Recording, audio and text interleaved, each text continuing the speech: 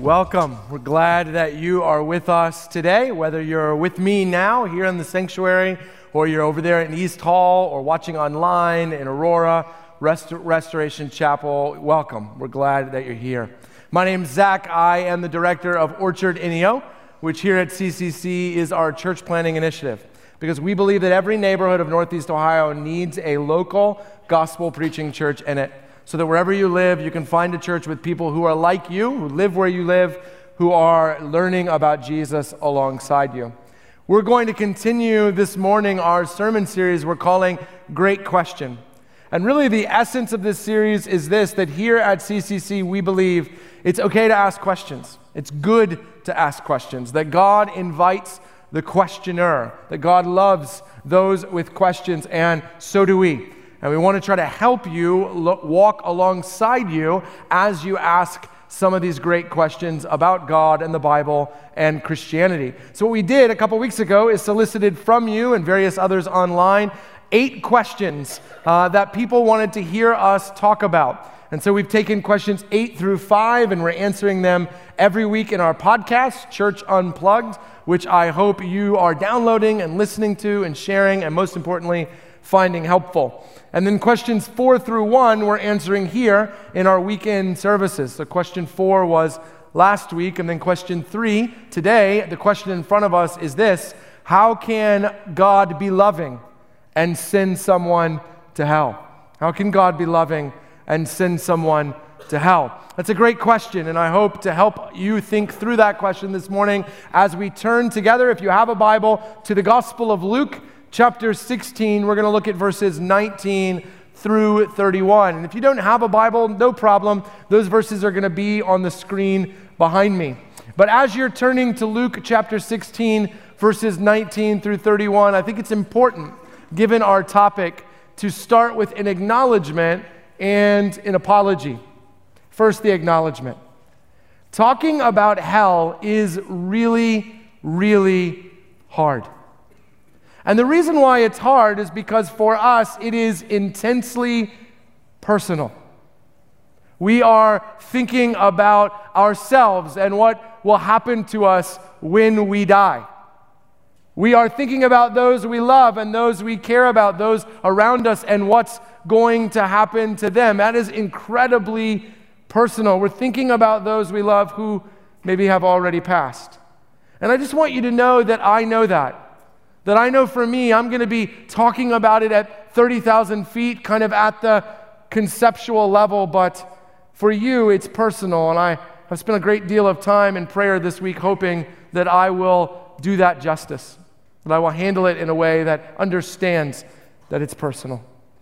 But then also, I want to start with an apology, which is to say that if you are here and you are not a Christian, I shudder to think about how hell has been used in your life.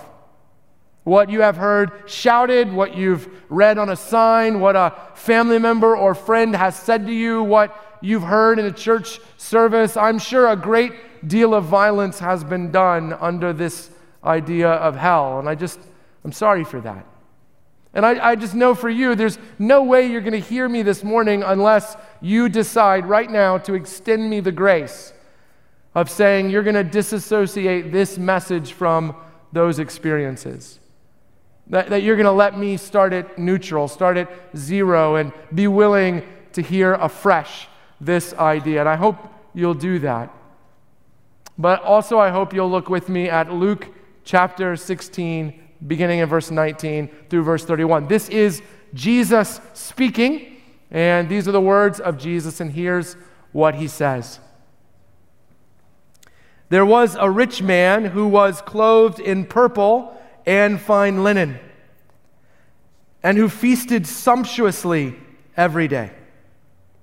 And at his gate was laid a poor man named Lazarus, covered with sores, who desired to be fed with what fell from the rich man's table. Moreover, even the dogs came and licked his sores.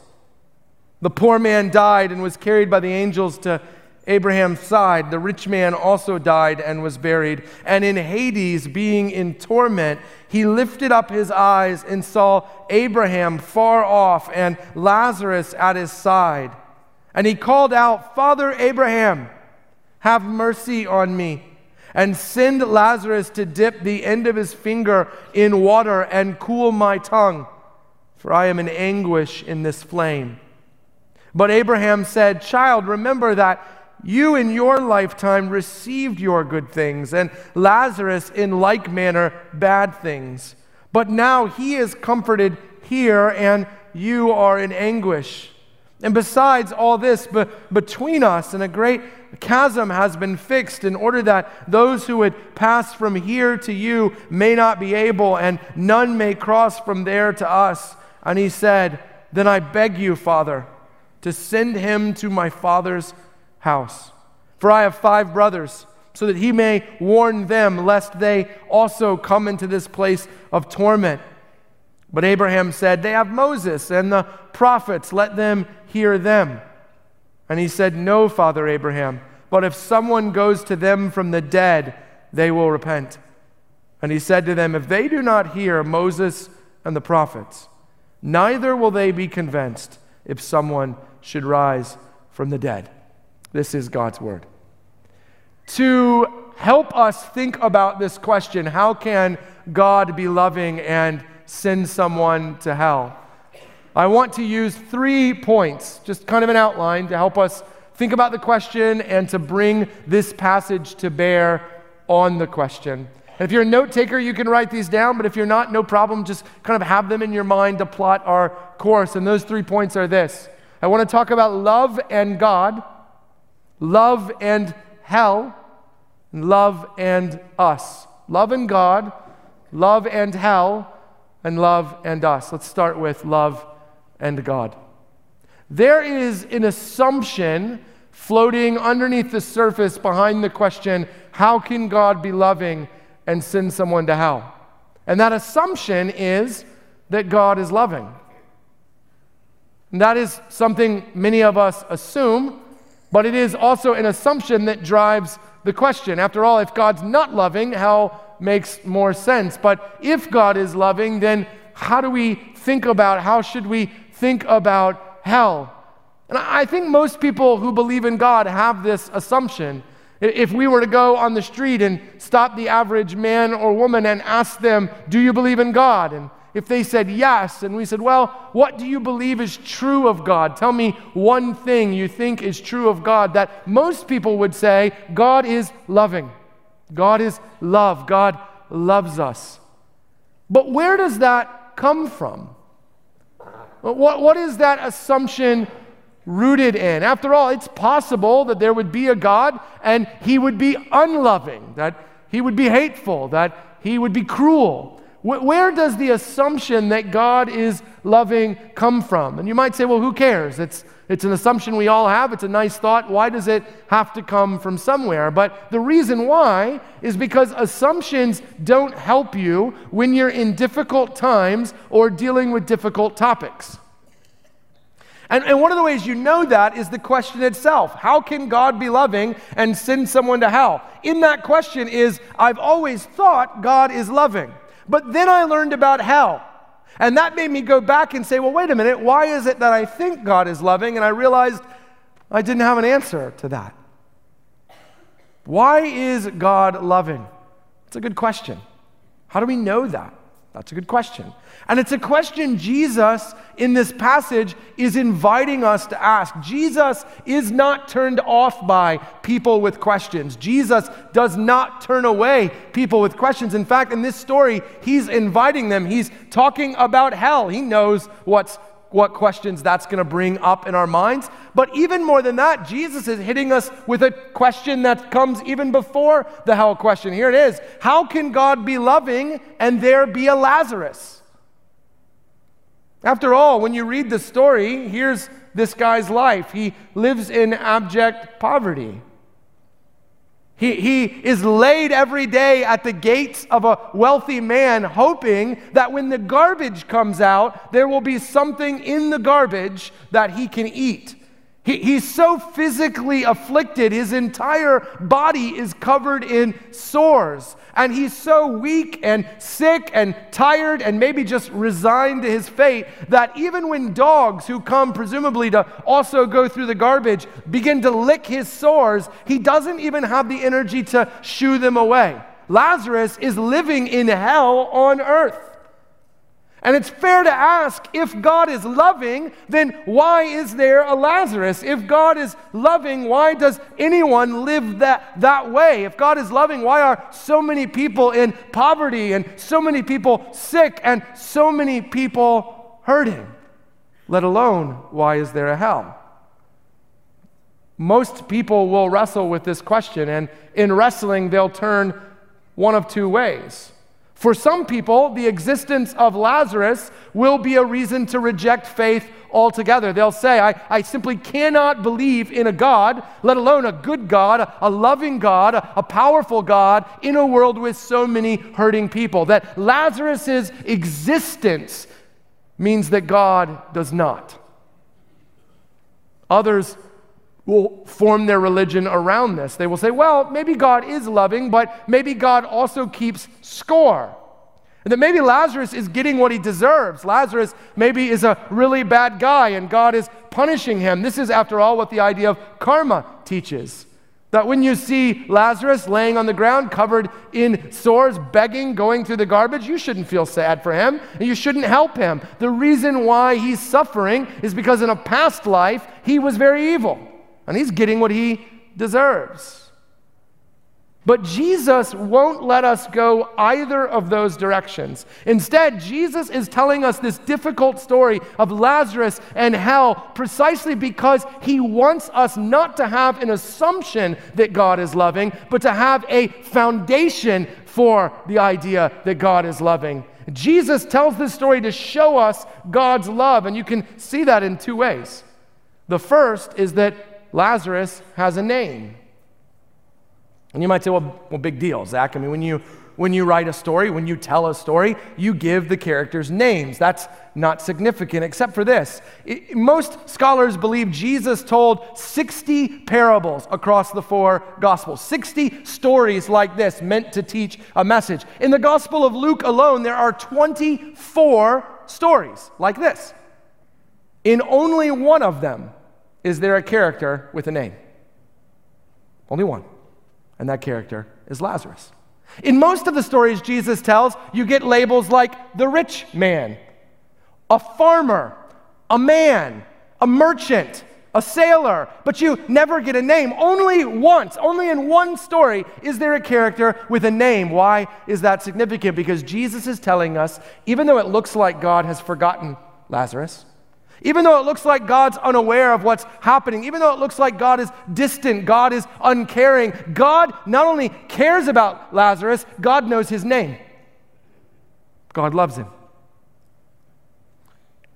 And for some people here this morning, that's the most important thing I'm going to say. Because maybe like Lazarus, your life has been difficult. You never get a lucky break. Always get the short end of the stick. And you're tempted to say, God doesn't love me.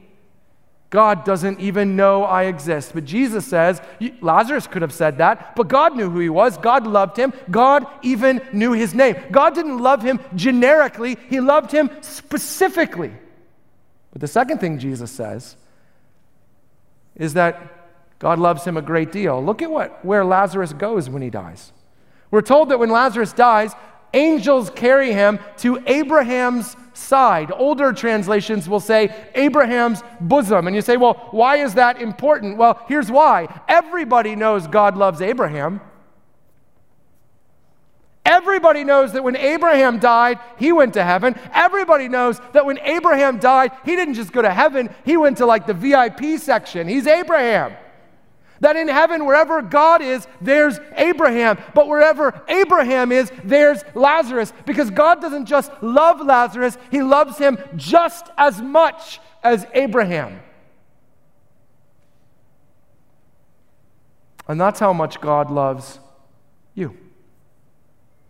No matter what has been true for you, no matter what your life has looked like. God knows your name. God loves you. He loves you as much as he loves Abraham. He loves you not generically, specifically, individually. And you say, okay, great, that's good news. Then what about hell? And that leads me to my second point, love and hell. Modern readers try to solve this tension by saying, well, maybe when the Bible talks about hell, it doesn't mean hell in the traditional sense. Maybe it's figurative, maybe it's metaphorical, maybe it's symbolic. But I want you to see that that is not what Jesus means when he talks about hell. In this story, you get the traditional understanding of hell. The rich man dies. He is instantly in torment and in anguish. It's hot there. He wants water. He is suffering consciously in an ongoing way. Jesus has in mind the traditional understanding of hell. How do we reconcile that with the idea that God is loving? Well, I think the way you do that is by saying, if God is loving, then hell must be loving. And if hell is loving, who is it loving to? And to answer that, you're going to have to look with me at who the rich man was. Here's what we're told about the rich man. He was very wealthy. He dressed in purple and fine linen all the time. He feasted not every once in a while or on the weekends or when the weather was nice. He feasted sumptuously every day. So he's probably pretty good size. And he couldn't care less about Lazarus.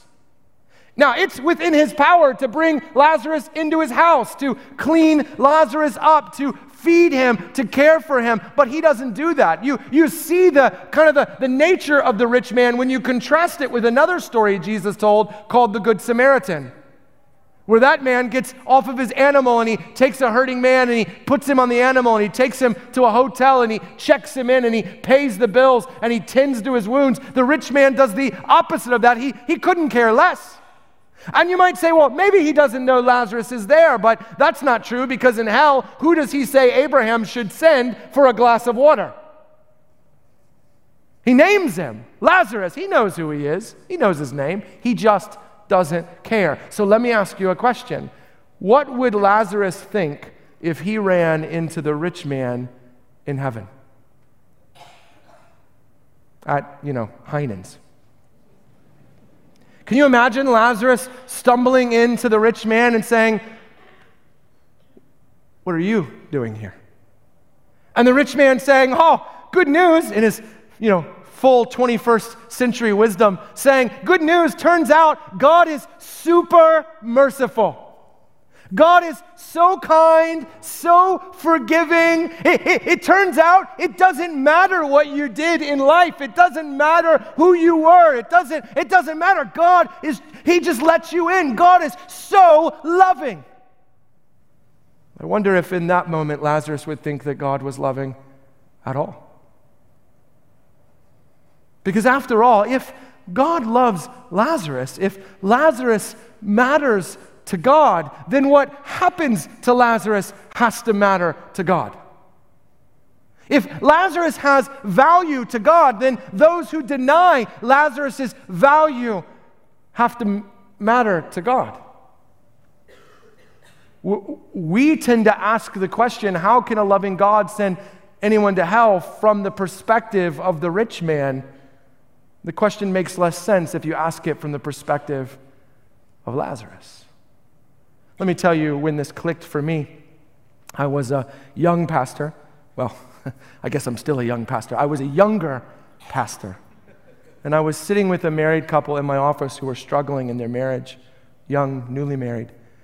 And it seemed to me that the problem in their marriage was that the wife was very unforgiving.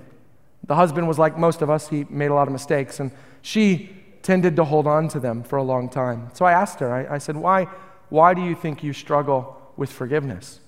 She didn't miss a beat. She looked right at me. She said, "Oh, that's because of my dad."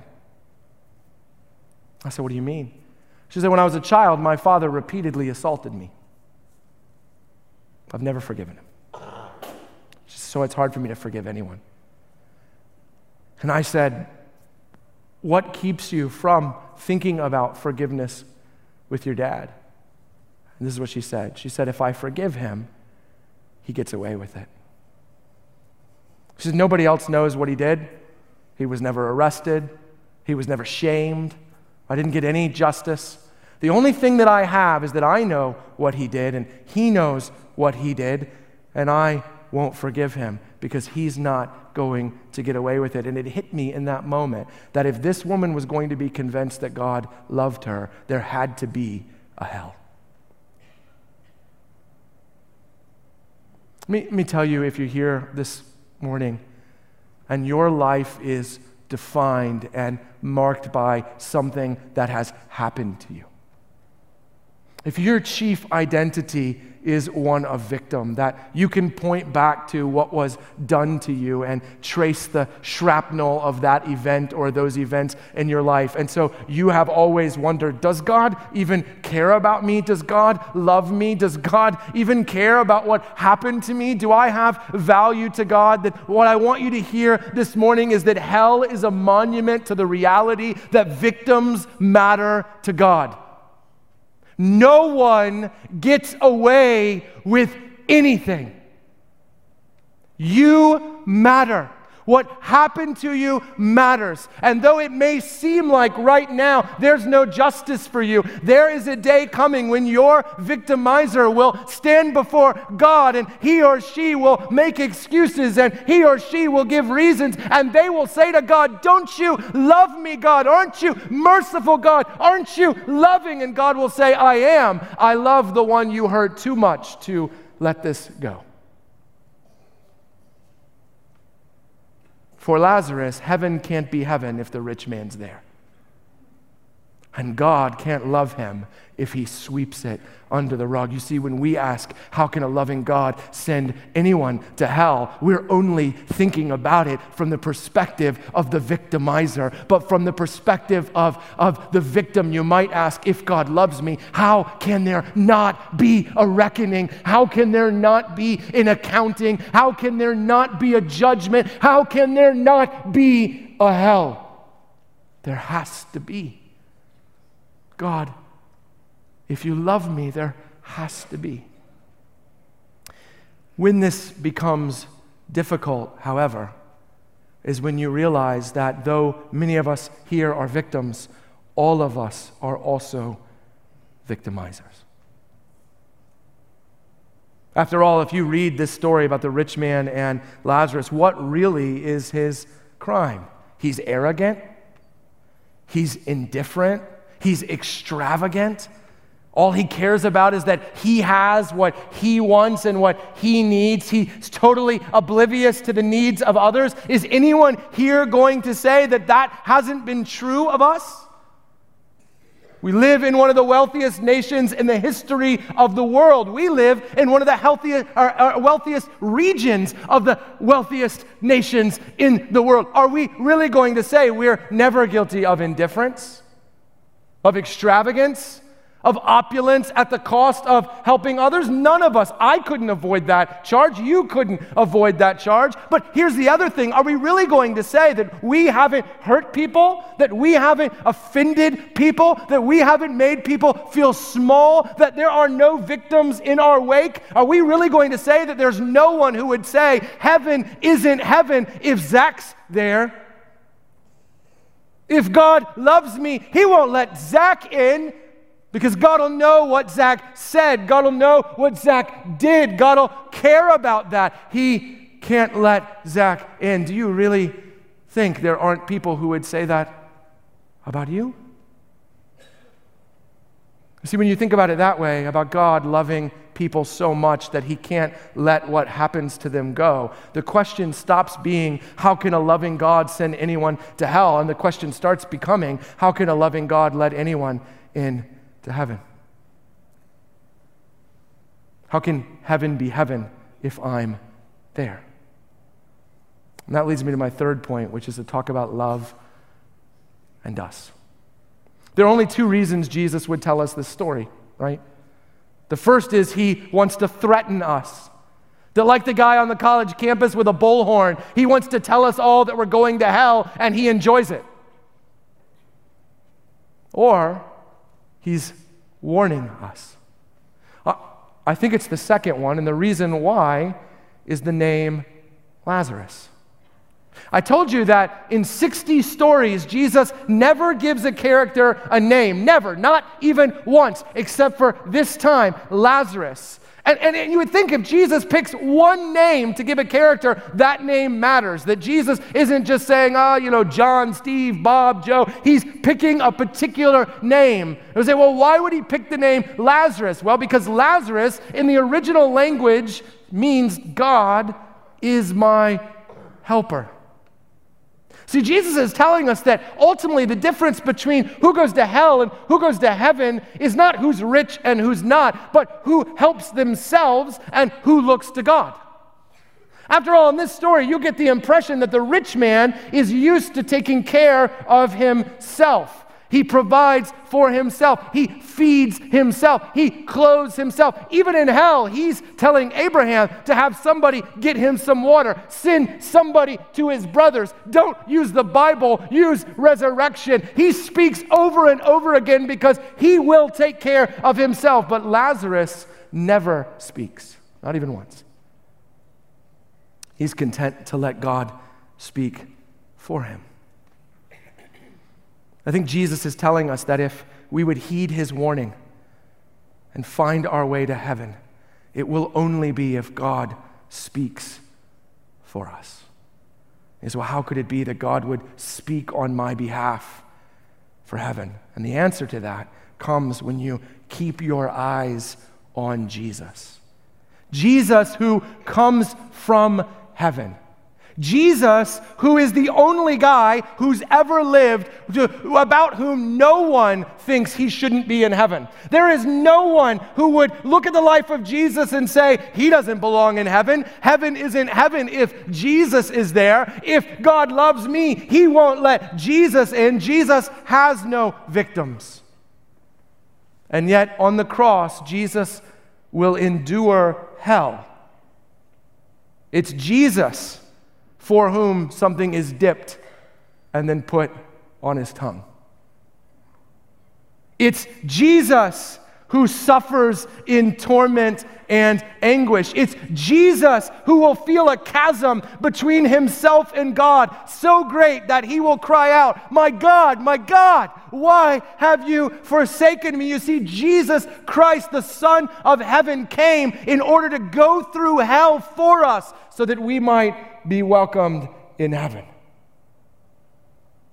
Jesus came to become the victimizer. Jesus came so that all of your victims and all of my victims would see justice. That they would look at Jesus and say, he's dying because I matter. He's dying because what happened to me matters. He's dying because God sees what's been done to me. But the victimizer looks at the cross and says, he's come to go through hell so I don't have to. You see, if hell is a monument to God's love for victims, the cross is a monument for God's love for victimizers. And we are both. We are both. That young lady sitting in my office saying, I can't forgive my dad because he gets away with it if I do, needs to hear that no one gets away with anything. That one day her dad will stand before God and God will say to him, she matters too much. Or her dad will look to Jesus. And the night Jesus is arrested, when he says, God, Father, is there any other way? God will say to his only son, she matters too much. Someone has to go through hell because she matters. I don't know your story. I don't know if you identify with victim more or victimizer more, but here's what I know. There is no way to heaven but that God speaks for you. There is no way to heaven but that Jesus went through hell for you. If someone were to run into you in heaven and they were to say, "Why are you here?" the only answer that's true is, "I am here because Jesus went through hell on my behalf." And that's why if you're here, I hope you hear this sermon as a warning. I hope that you don't think God's too loving to judge you. He's too loving not to. I hope that you don't think He'll sweep it under the rug. He won't. He loves those you hurt too much. He loves you too much to let those who've hurt you sweep it under the rug. The answer is not to sweep your sin under the rug. It is to let God pour it out on His Son at the cross. My prayer for you, if you don't know Jesus, is at the end of this service when our prayer team is up here, that you will come up and you'll just say, "I need to meet Jesus. God shouldn't let me into heaven, but I'm open to hearing more about how He's made a way through Jesus." If you're here and you're a victim and your whole life you've thought God doesn't care about you, God doesn't love you, God doesn't see you, this story is for you. God does see you. God does know. God does care. There is a reckoning coming. Your abuser will not escape it, but neither will you. You need Jesus to go through hell on your behalf. If you're here and you're a Christian brother or sister in Christ, I can't think of a better thing to do in response to this story than to take communion. Because in communion, when you have that body and blood in your hands, what you're looking at is God saying, "You matter." As a victim, you look at that body and your blood and you say, "I matter so much that Jesus had to die for what happened to me." That when Jesus said, "Is there any other way?" God said, "No, they matter too much. You have to pay. Someone has to pay. They have to go through hell. They matter to me too much." But that you would also see in that body and that blood that you matter enough that God did not want hell for you, but came and went through hell for you. That His body was broken and His blood was shed for you. That He went through hell so that you could be with Him. The deacons will come forward in both East Hall and in the sanctuary, and they'll pass the plates. You'll take it and take it as you're ready to do it.